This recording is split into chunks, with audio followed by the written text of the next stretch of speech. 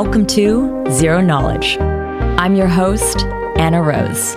In this podcast, we will be exploring the latest in zero-knowledge research and the decentralized web, as well as new paradigms that promise to change the way we interact and transact online.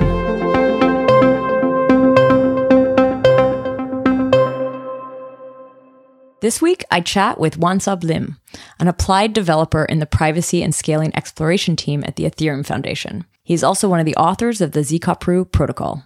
In our conversation, we explore ZK-Pru and how it uses optimistic rollups and ZK proofs to create an optimistic private L2. But before we start in, I want to say hello to all new subscribers and welcome.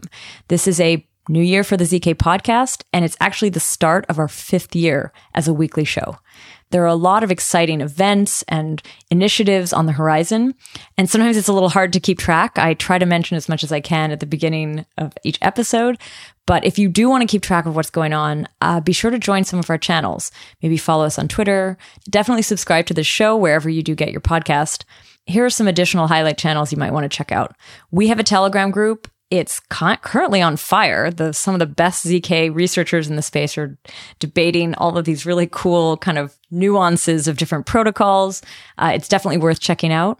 There's also the ZK community board. This is where we can actually do kind of deeper dives into the research in the space. There's also a ZK jobs board. So if you're looking to jump into the space professionally, that's where a lot of ZK teams are actually posting their jobs. It would be a great place for you to start on your job searching journey. So we're shaking up the format a little bit, and starting this month, I'll be inviting my producer Tanya to start reading the ads for the show. We realized when she was a guest on the ZK Hack wrap-up episode last month that she has a fantastic voice for podcasting and that we should definitely use this for our show. So I want to say hi, Tanya, and so tell us a little bit about this week's sponsor. So for this week's sponsor, we want to thank our friends over at Aztec. Aztec aims to be the privacy layer for Ethereum. They believe that unlocking programmable privacy is the next frontier for blockchains. Aztec is also the first zero-knowledge rollup built from the ground up for anonymous payments and DeFi transactions. You can already start sending funds privately on ZK Money. That's zk.money. So thanks again, Aztec. And back to you, Anna. Cool. So now here's our episode all about ZK-Pru. Today I'm here with Wansub Lim, an applied ZKP developer who is part of the privacy and scaling exploration team at the EF. He's one of the authors of the ZK-Pru protocol. Wansub, welcome to the show. Thank you so much. Thank you so much for having me on the show. Now, this project has been one of those projects that I've been chasing for a little while. Wansub, I've been asking you to come on the show for, I think, almost a year to talk about the project. I'm very glad that you have come on. You actually you gave like a short, I think it was a lightning talk back at ZK Summit 6. This was at the end of 2020. So that was sort of my first introduction to this project. Mm-hmm. Tell us a little bit about what ZK-Pru is. Yeah, okay. So ZK-Pru is a private transaction protocol that uses ZK Snark to preserve the privacy and also uses optimistic rollup for the scaling. Cool.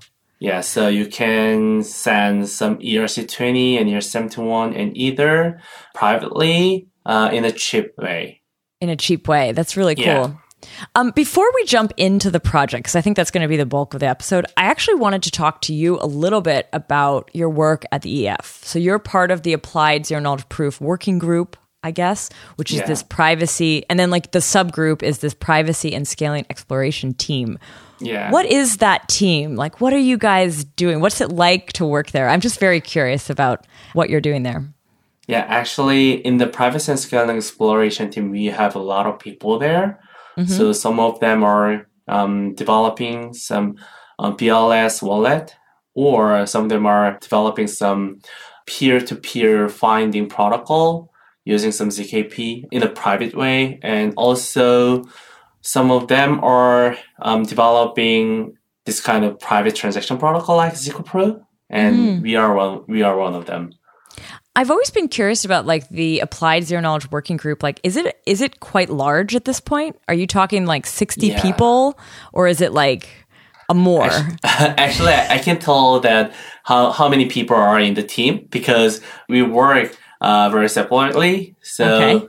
I don't know the total number of the team members, but actually there are a lot. Maybe I guess that more than 50. Wow. I'm not sure, but yeah, a lot of people are working. What about your team? What about the privacy and scaling exploration team? How big is that? So my team is ZK team in the privacy and scaling exploration team. I see. Okay, so how big is your team then? Let's find that out. Yeah, ZK team we are 8, including me. Okay, cool. Yeah. One last question about the sort of EF's applied working group. I mean, actually, is the ZKP applied working group, which is what I've always understood the group to be, is it the same thing as this privacy and scaling exploration team? Or is it so? Okay, it's you've probably changed the name and I have. Sorry about that. Yeah. Okay, cool. Is there a philosophy, like from what I've seen, it's often been like research projects, research papers, early implementations, and then they're kind of like spun out. Like they're kind of like a team will run with it and start to implement it. So what is the philosophy around creating some of these ideas? Like how does an idea come to a team and what happens with it? So actually, I think that we usually try to do some discussions between us as much as possible. And actually, the key philosophy of the team is that we are developing a public good.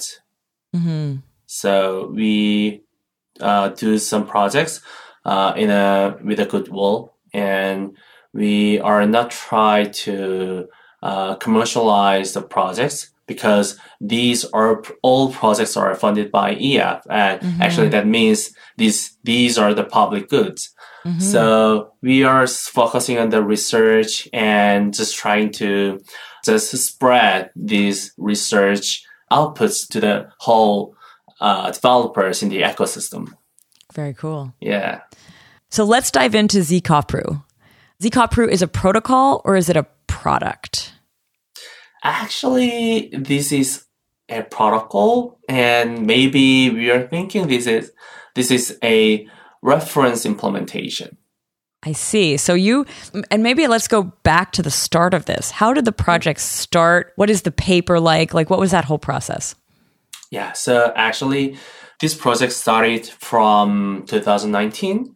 And at that time, I just traveling around the world with some friends and just was shocked a lot because my friends were following my Ethereum wallet. Because before, actually, I just sent them some Thai because we just shared some dinner. So, yeah. So actually, some of my friends were tracking my Ethereum wallet, and a year later, maybe, a few months later, I just get some liquidated at the MakerDAO, and they just told me that I saw that you get liquidated at the MakerDAO like that. So I just felt that oh my god, actually we have really no privacy. No. Yeah. So that's wild.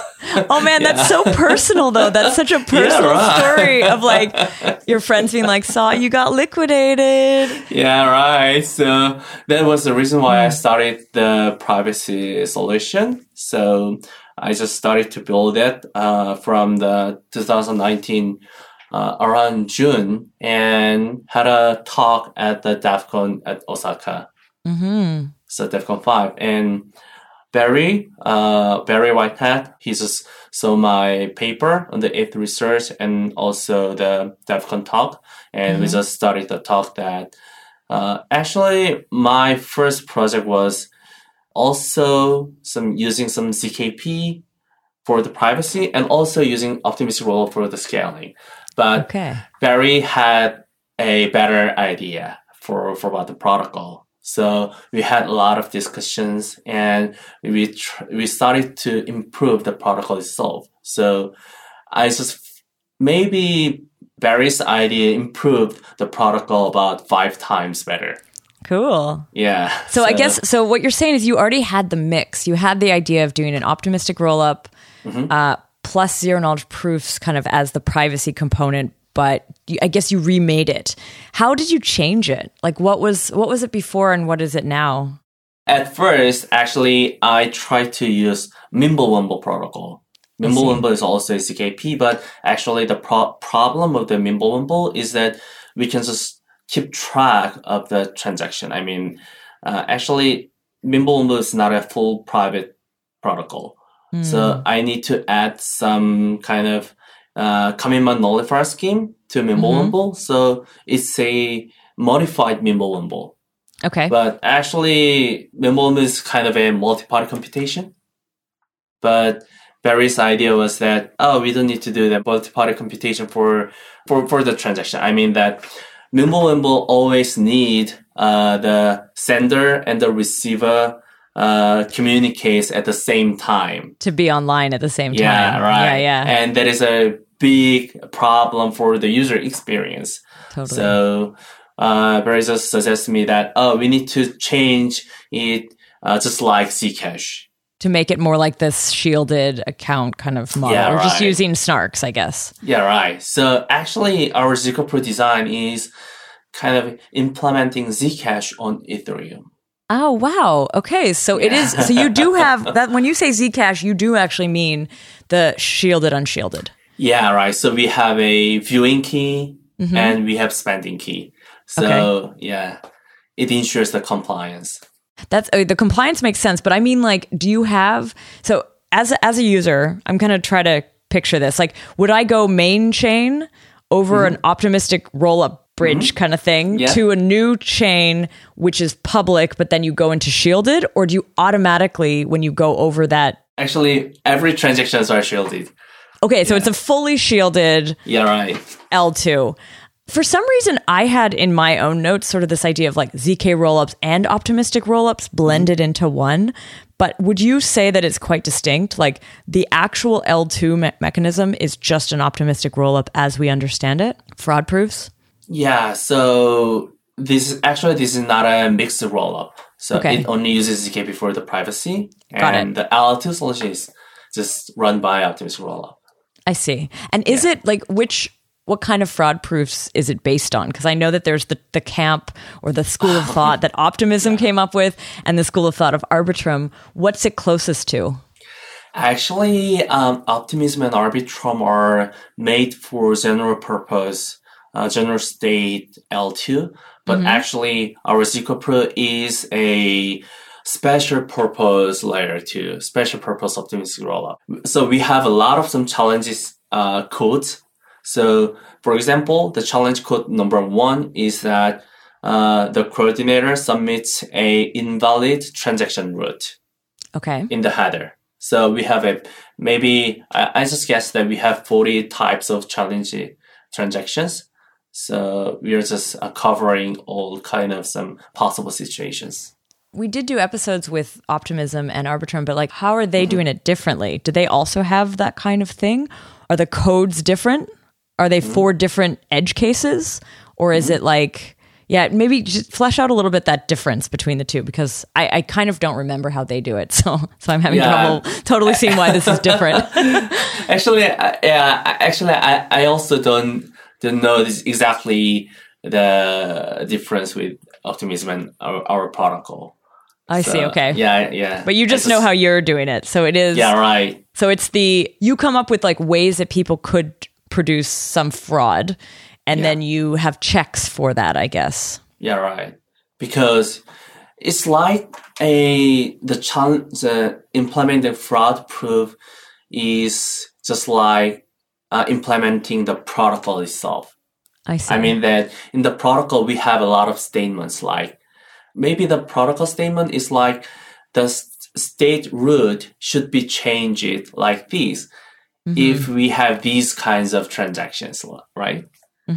So just the fraud proof implementation is just implementing this protocol itself. I see.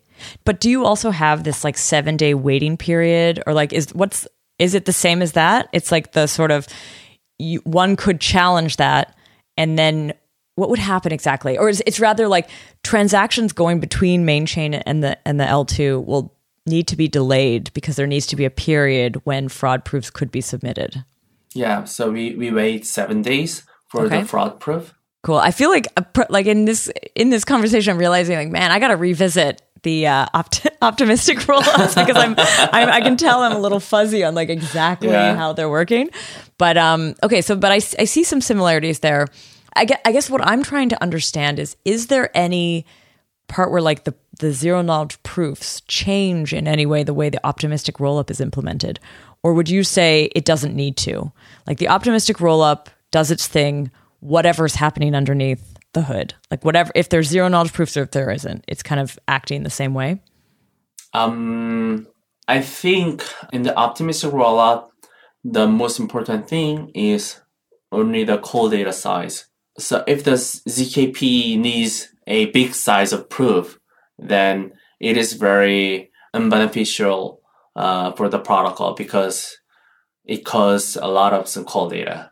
Yeah, actually it depends on how ZKP works. Okay, well, let's move on to that side. Did you have to implement your zero knowledge proofs in a very specific way for them to work within an optimistic rollup? I don't think so because our transaction itself should be valid by the ZKP. And actually, it does not depend on the rollup technology is optimistic rollup or a ZK rollup. So, yeah. Cool. And then you mentioned that it was like the Zcash model. So you're basically, if you're doing transactions on this rollup, you'd be also attaching to it like a snark proof, I believe. And that's kind of what proves it's the validity of each transaction. Yeah, actually, we gather all the transactions, including the ZKP together. Okay. And we just pack that as a one block and submit it to layer 1. And we do not run the execution of the validity of each transaction, but we can just submit a challenge that, the 7th transaction of that block is not valid. How would you do that though? Like, how would someone identify, like, so let's say that again, in Zcash, each transaction was there's a proof attached to each transaction. Yeah, right. What you're describing is it also each transaction has a proof? Yeah, right. It does. Okay. But then you batch them together and these are written to main chain through this optimistic, like the way that most optimistic rollups are. So there's a sequencer, I guess. Yeah, we have a coordinator and it's like a sequencer. Okay. So you have the coordinator that is basically putting, and maybe tell me, I think it's putting together these blocks. Like what do you use to kind of compress them into something that would go on the main chain? Like in ZK rollups, you often will have like the proof and then a verification in the smart contract. Here, what is the sequencer doing exactly? Or the coordinator in your case? Yeah, so the coordinator receives the transactions from the client. And the transaction in a batch, I guess, right? Okay. Yeah, so receives the transactions and create a batch. Oh, they create the batch. Okay, perfect. Yeah, they create a batch and submit that to the layer 1 smart contract. So they have a batch. How do they make it a small thing that you could put onto the main chain? So actually, we just submit this batch itself to the layer 1. Actually, this is our next step to just compress all the proofs into one ZK rollup. So, this is kind of a recursion, right? Okay. So what you're saying is, let me see if I can map this. So you have a ZKP attached to every transaction. It's then batched together, but then do you then take a snark to make that into one proof? No, we are not compressing the proofs into one ZK snark, one ZKP. You're not doing that. So you're not using recursion. Yeah, right. We are not using recursion. And actually, recursion is our next step. Okay, so recursion might come. Okay, we'll leave that for future then. Yeah. We'll revisit that one. Yeah, okay, but I still don't really understand how, like, it to me, it would seem like a lot of data.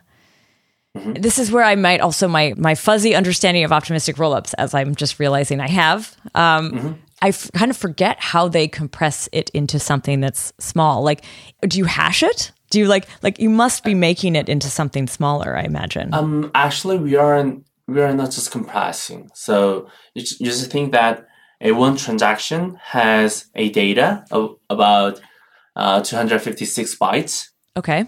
And also, because we are using Groth 16, so its proof size is 256.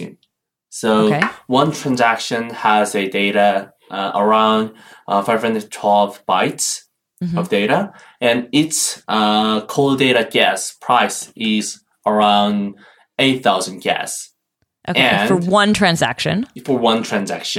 And we do not execute the verify function in the smart contract because the verify it consumes around maybe 200 to 300,000 gas per one That's transaction. the expensive part. Okay. Yeah, so we just skip this.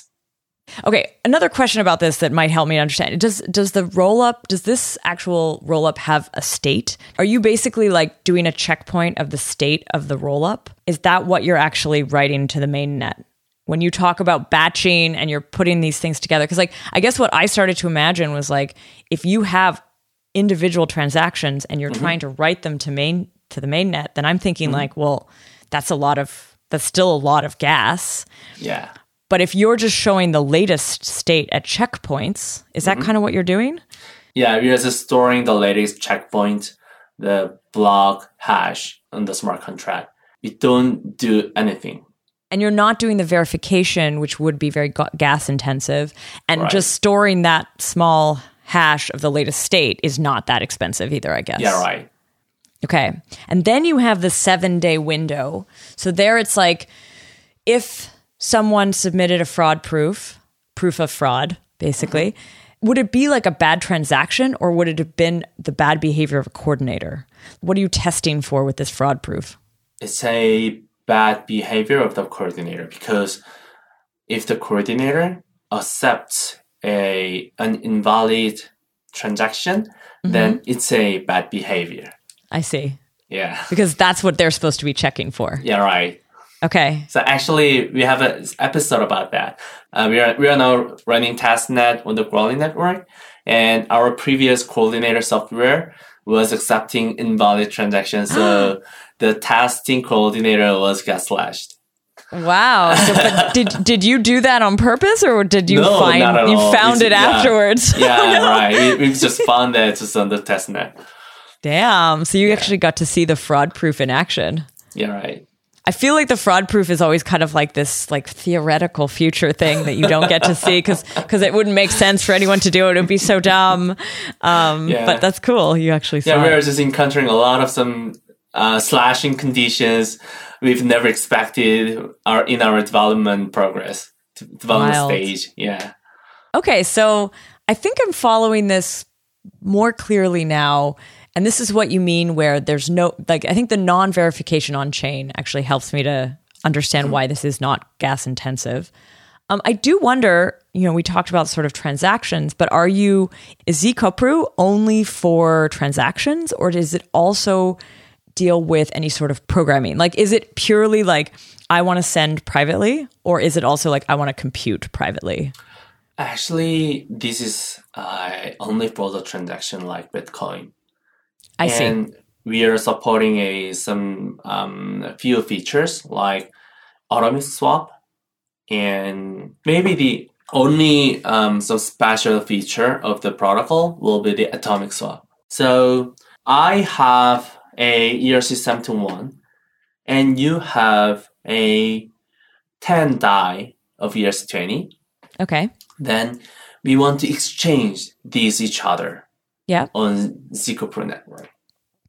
Then we can exchange in a private way. So anyone does not know that I just sent I have a ERC-721 and you have a 10 die of ERC-20. Okay. Then we want to exchange each other. Yeah. On zCopru network. Then we can exchange in a private way. So anyone does not know that I just sent my ERC-721 to you, and you sent your 10 die to me. Anyone does not know. This is a private atomic swap. How are you doing that though? Because I know that's been like that's the Shangri-La that everyone's trying to find. I think that's the wrong metaphor, but that's the sort of like goal of so many of these like private dexes. Yeah, Are you not susceptible to the same kind of like leakage of information? Actually. We just thought that there are two kind of approaches to achieve this goal. And the first one is using MPC, multi-party computation. And the second one is just using a memo field. Using a memo field, actually, we can just declare that I need a paired transaction, which gives this note to me. So when we try to do a private exchange between us, then I just tell you that, oh, Anna, please create a note, which amount is 10, and the currency is DAI, and the owner is 1 sub.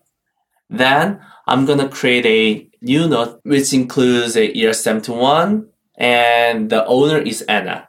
And let's make these 2 transactions and submit this pair to the coordinator. This is how the atomic swap works in ZK-Pro. Is atomic swap, is this a concept? Is this a DApp? Is this a part of the protocol itself? It's is this a like part something of the protocol itself. Oh, wow. Okay. So you have this built into the entire thing. So it's the optimistic rollup, the ZKPs on like the inside kind of being generated and then making everything private. And then you have this memo field phenomenon. Is that something that any protocol could easily do? Or is that like very interwoven in what you're doing? I'm also wondering, like, is that memo field also hidden? Is it also hidden by a snark or is it public? It's a public. So actually using the multi-party computation is using snark, and we can just make the atomic swap part as hidden, but we just chose the public way. So I mean that actually in the private transaction, we generate outputs of the transaction. We have inputs and outputs of the transaction, right? ZK transaction. And atomic swap is just we have a swap field of a transaction. And it means that we need a transaction of at least one transaction in the batch, which have an output, which is exactly same with my swap field. Oh, okay. So you're kind of like, you're doing both sides. Like it would one account kind of do, I'm trying to picture how to, like, can you actually walk us through how this would actually look like for each? So say there's 2 accounts, there's 2 users. Yep. And they're doing it with each other, right? Is that how it's usually happening? Yeah. Anna and 1 sub. Okay. So yeah, why don't you just say what each of us is doing exactly? Because I didn't quite follow how the memo, like what exactly we'd put each into our memo fields. Yeah. Okay. Let me clarify a little bit. So our ZK-Pro transaction has a memo field and also swap field. Oh, I see. Okay, you created a new field. Yeah. Okay. Actually, the memo field is out of protocol, but swap field is a part of the protocol. Okay. Yeah. By the way, usually when I create a ZK transaction, then I spend my note and create 2 outputs. And the 2 outputs are the hash of the note, and the data of the note will be like the amount is 10 and the owner is Anna. Okay. Right? And if I use a swap field, then actually this is a kind of paired transaction.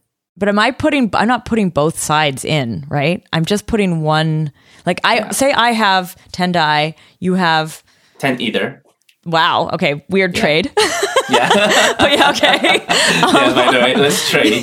You're a bad trader. Okay. So you have 10 Ether, I have 10 DAI. So what am I putting into the memo field if I have 10 DAI? So let's say that we are trying to trade 5 DAI to 5 Ether.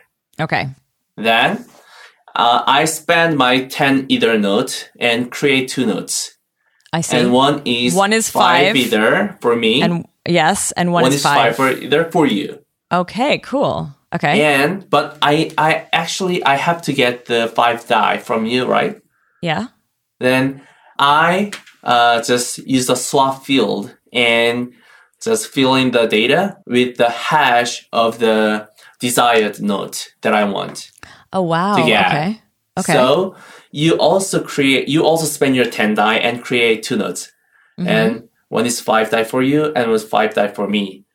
And the 5 DAI for me the node for me should be equal. Should have the same hash hash. Would be equal. Yeah. Yeah, of the swap field. And what is public then is the hash. Could one view the hash on the L2?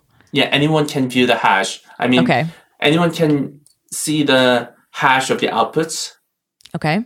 So swap field is just the hash of the output that I want from you. So you see that, like, is that visible? Like, if you had an Explorer, could you actually see it? Yeah. Okay. What could I learn from seeing this hash? What you can learn from that is that it is paired or not. Okay. You could tell that two hashes had been made and somehow swapped together. Yeah, right. So your transaction and my transaction should have each swap field.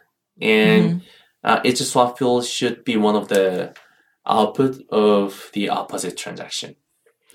If you knew the hashing algorithm you're using, could you not decipher how much it was or something else about it?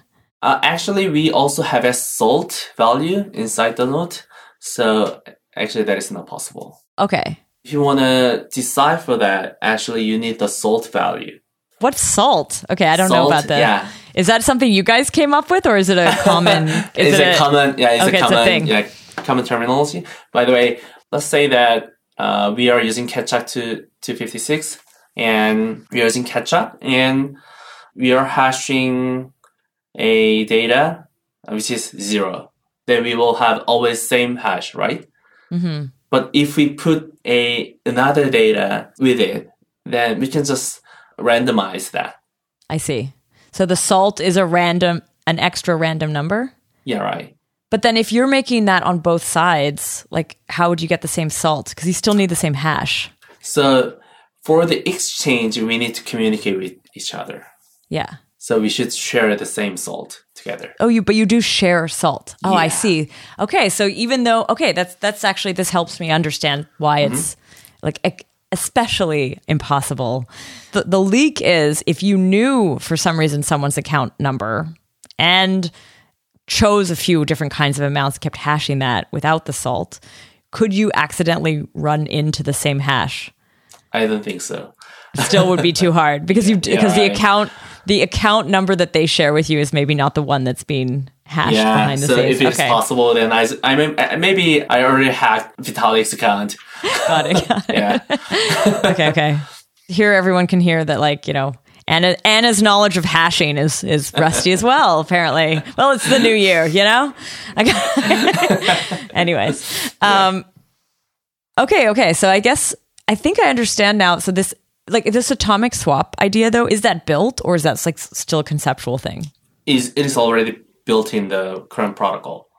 Okay. And you also mentioned, though, that like these ERC20s, but like, how do you have ERC20s if it's only transactions? Like, to me, an ERC20 is a smart contract that uses a specific kind of formula to create itself, which is the ERC20 part of it. So it's a new token, but it's usually done as a smart contract. And this actually leads to another question. Like, does Zcopru have like, is it EVM compatible? Does it have like an EVM? Like, does it have smart contracts on its side? No, it sounds like not. Yeah, okay. It doesn't. So actually, you can deposit your ERC20 or ERC71 or either into the Zcopru smart contract. Then it automatically converts it to a Zcopru node. Got it. So will each of these have its own unique code within the rollup? So the ERC 721 will mean something else in there. So it will have like the Zcopru version of itself, like on the Zcopru side of things. Okay. Yeah. And this is what you mean when you're doing these kinds of swaps. You're going to have internally a different, like in your rollup, there's a different code name for what these are, I guess. Like you're going to have a unique type of token that represents that ERC20. But actually, how do you do it with ERC 721 since each one of those are unique? Yeah, actually, ERC721 is one ERC721 becomes one node. Okay. Yeah, every node is unique.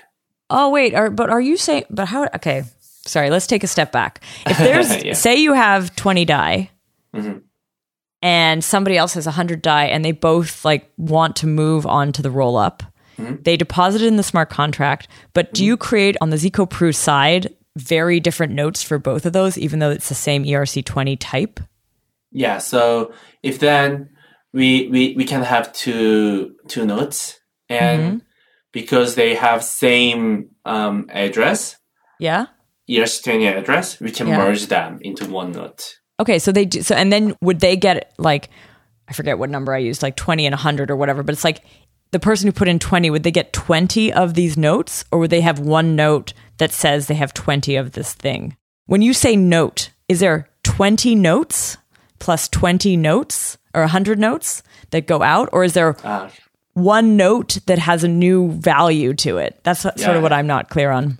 Yeah, one note that has a value. Okay, and so there's one note created on the roll-up. There's values underneath that, in that, and 20 of that note type will go to one person, and 100 would go to the other person on the roll-up. Yeah, right. And what if later someone came with another 50 die? Like, I'm basically trying to understand, when you say note, do you mean like type? Is that like a currency type? Like, would all dies on the, like, because it's all the same contract, right? So it's like the same ERC20 contract on the main net.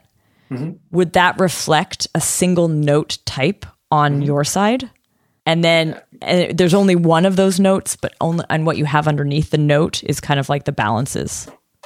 Actually, we have only one type of note, and each note have some fields. And the first field is amount, and the second field is the address, and the third field is like, is it an NFT or not? Like that. Okay.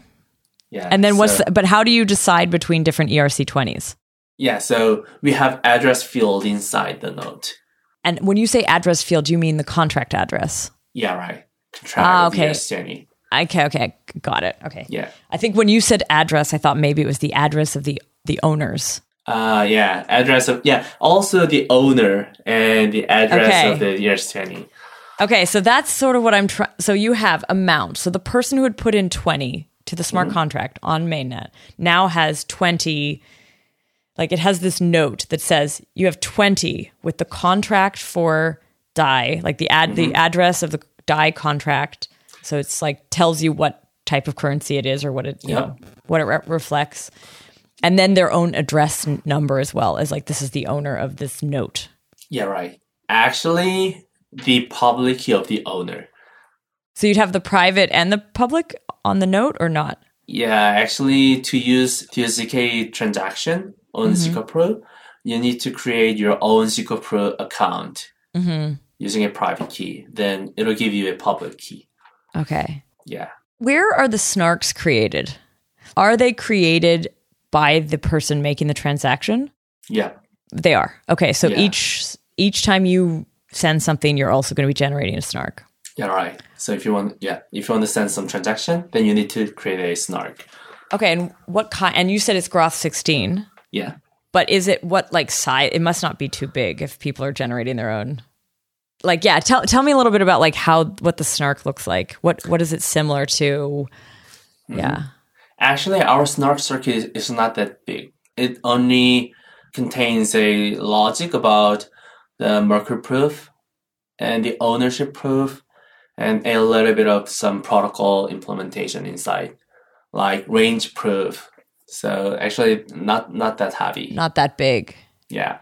Is it similar in size to like what Tornado Cash used? Because I know theirs was pretty small too. Yeah, maybe pretty similar.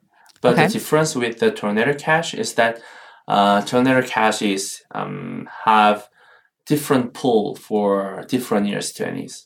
For each ERC20, but we have a one integrated pool. What if somebody had a really weird ERC20 that isn't like well known? Have you chosen which ones have been able to be replicated, or is it like free for all? Anyone can send any token. Yeah, anyone can register their own token, and anyone can use ZCoPro. And actually, very uncommon ERC20 also can be protected. So, but maybe because of the small set of the ERC20 users, so it sort of reveals the privacy a little bit. there is a little bit of privacy leak, but Yeah. protocol itself protects every kind of VRCMs. Okay. But in that case, wouldn't the ERC 721s also leak? Because like they are unique and each one would be like, is there any way that each one would be traceable? Yeah, but let's say that I deposited CryptoKitty and I just transfer it to you and you transfer it to your friend and your friend transfer it to some other and that guy withdraw that. You'll see these two, but you would see that it on the main net, you'd see like it's almost like flipped over here without a trade. Yeah, we just can see that I deposited and whose name is Carl withdrew the CryptoKitty, but actually we don't know the trace of the transfers throughout it. Yeah. How are there any UIs or interfaces already for this? Like, is there any I'm trying to kind of picture how. I mean, I know how ZK Sync looks. I know.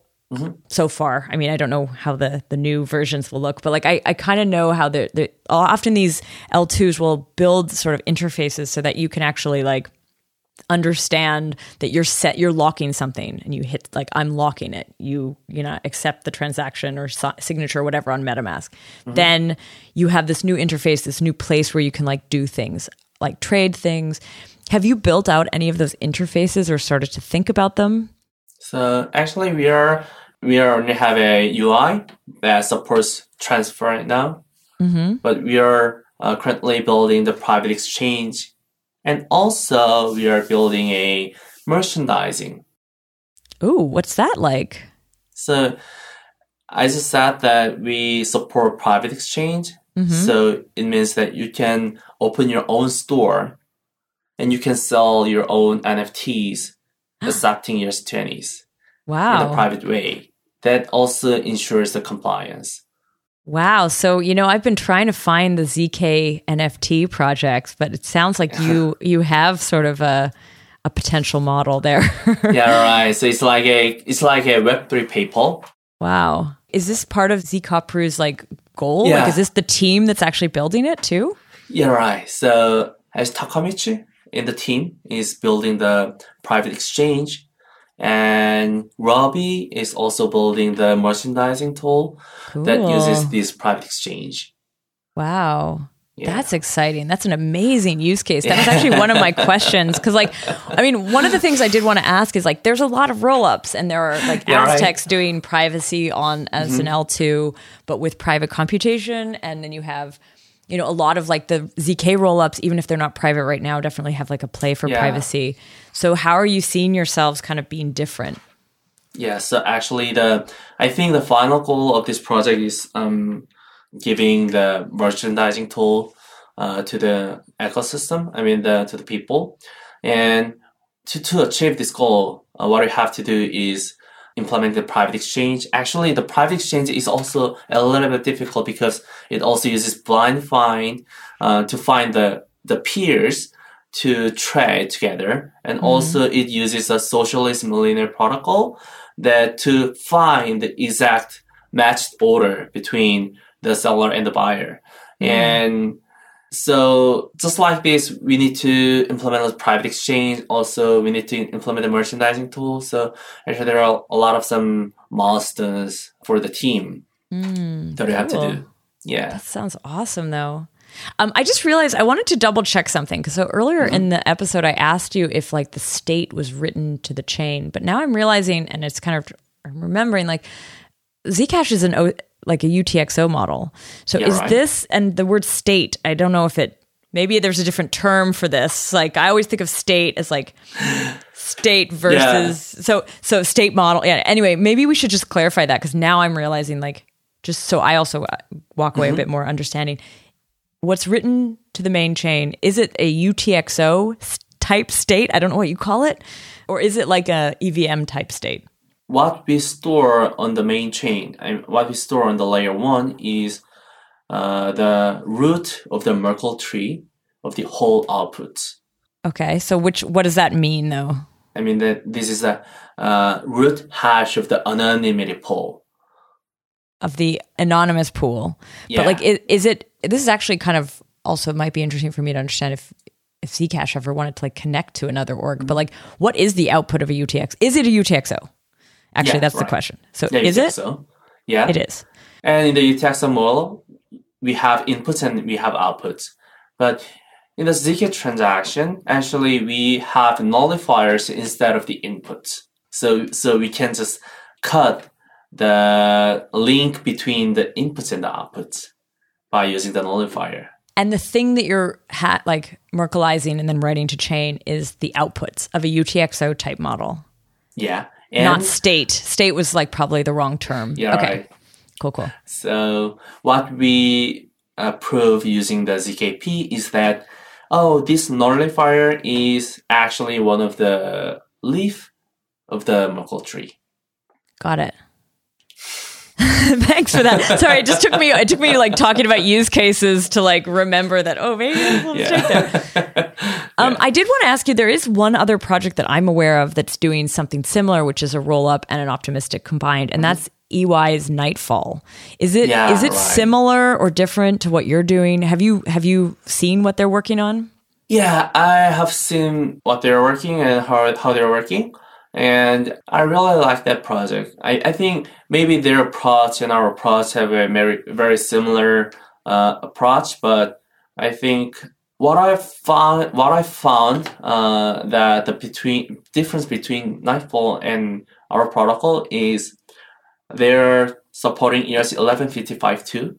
And I think that should be our next step too. And very thankfully, the authors of the Nightfall just credited us, the ZK protocol. Ah, cool. Yeah, because so there's a link there. There's a connection between these two orgs. Okay, cool. Yeah, right. So maybe I think we are just giving some good influence together. Nice. How do you imagine this L2 working with other L2s? Because we've talked to some of the other L2s about bridging between themselves, like not only like needing to go to the main chain and then off. Like that's I've sort of been thinking about it a little bit that way, where it's like the main chain in this regard becomes the bridge, where it's like you go from your L2 to the L1 back to another L2, and that's like the bridge, but you could do a more direct bridge. Does that actually not work in your system because it's so private because of the way it's built, or do you think you could bridge? Yeah, to be honest, at first, in the privacy and scaling exploration team, actually we have a lot of teams that handles the rollups, like ZK rollup and optimistic rollup. So actually from 2019, we've discussed how to bridge between the rollups together. But actually, currently we are just only focusing on each rollup itself for now. So what I think in the future is that I don't think that average transactions in the Ethereum should be private. So maybe some of the transactions should be private. And so I just imagine that ZK Pro will be on Ethereum and also will be on Arbitrum and also will be on Optimism. Or we will also own another ZK EVM rollup. Do you almost picture it then like a rollup of a rollup? Is it like it would be working because they're EVM compatible? So you could basically deploy Zkopru on like the Zkopru smart contract on their EVM, on the L2's EVM. Yeah, sure. Wow. Would it all link back to the same place though? Would it all be like into a single L2, or would there be like multiple? Yeah. They'll be all separated because I just believe that Zkopru is built for the privacy itself. So it can be used for this kind of merchandising or just transfers between some friends like that. So if I am using Optimism, then I think there should be another merchandising tool on Optimism. And I think we can use Zkopru for that. Would it not be easier to make like a private dApp on there? Like kind of how would you compare this type of project to a Tornado Cash? I know that their model is different, but I mean, like, could you not build this model as a dApp using smart contracts? Or do you feel like it needs to live as an L2? Actually, I always think that every layer 2 are a dApp. Really? Yeah, I guess they're smart contracts, right? Yeah, right.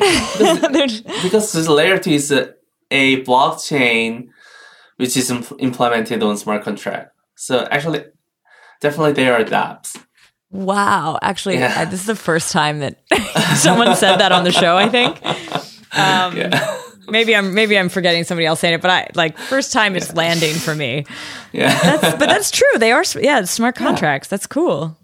That's what I'm thinking about the future of the Zcash proof. And that's why you think of you could then, anywhere there's EVM compatibility, because it's written I'm guessing the smart contracts.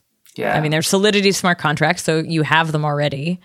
You could just redeploy this. And since the entire logic of the rollup is in those smart contracts, right? Yeah. So then you could just redeploy it, and it would actually the only trouble would potentially be adoption or having enough people using it so that the privacy is preserved. But yeah, that's interesting. Yeah, definitely. And I don't think that we need to use optimistic rollup for the scaling forever. I mean, we're just developing the protocol. So at the end, maybe there will be a possibility to use the ZK rollup. And also, we can use recursion and maybe other protocol, maybe other techniques to improve the protocol. Cool. Yeah, I mean, that was a question I had. We kind of pushed that off, this idea of future work and what you have planned. Are you also thinking potentially of ever changing your circuit? Or do you think for now that's going to stay as it is? Actually, for maybe for now we don't have any plan to have any modifications about the circuits, because we just did the trusted setup, and writing a new circuit needs a lot of some security investigations. So, but definitely we are just trying to. Yeah, we are trying to. Do you think you'd ever use something like Plonk instead of Groth 16? Yeah. So for the recursion, maybe we need to use Plonk.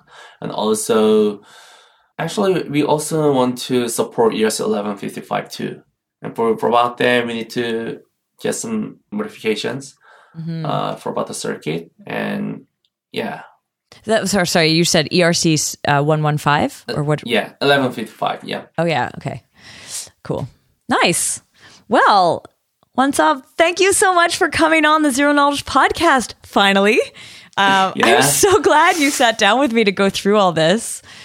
Yeah, I'm also really happy to be on the show. And yeah, actually, I was really nervous, but I think you just let me. Yeah, I just can just say what I'm thinking. Yeah, totally.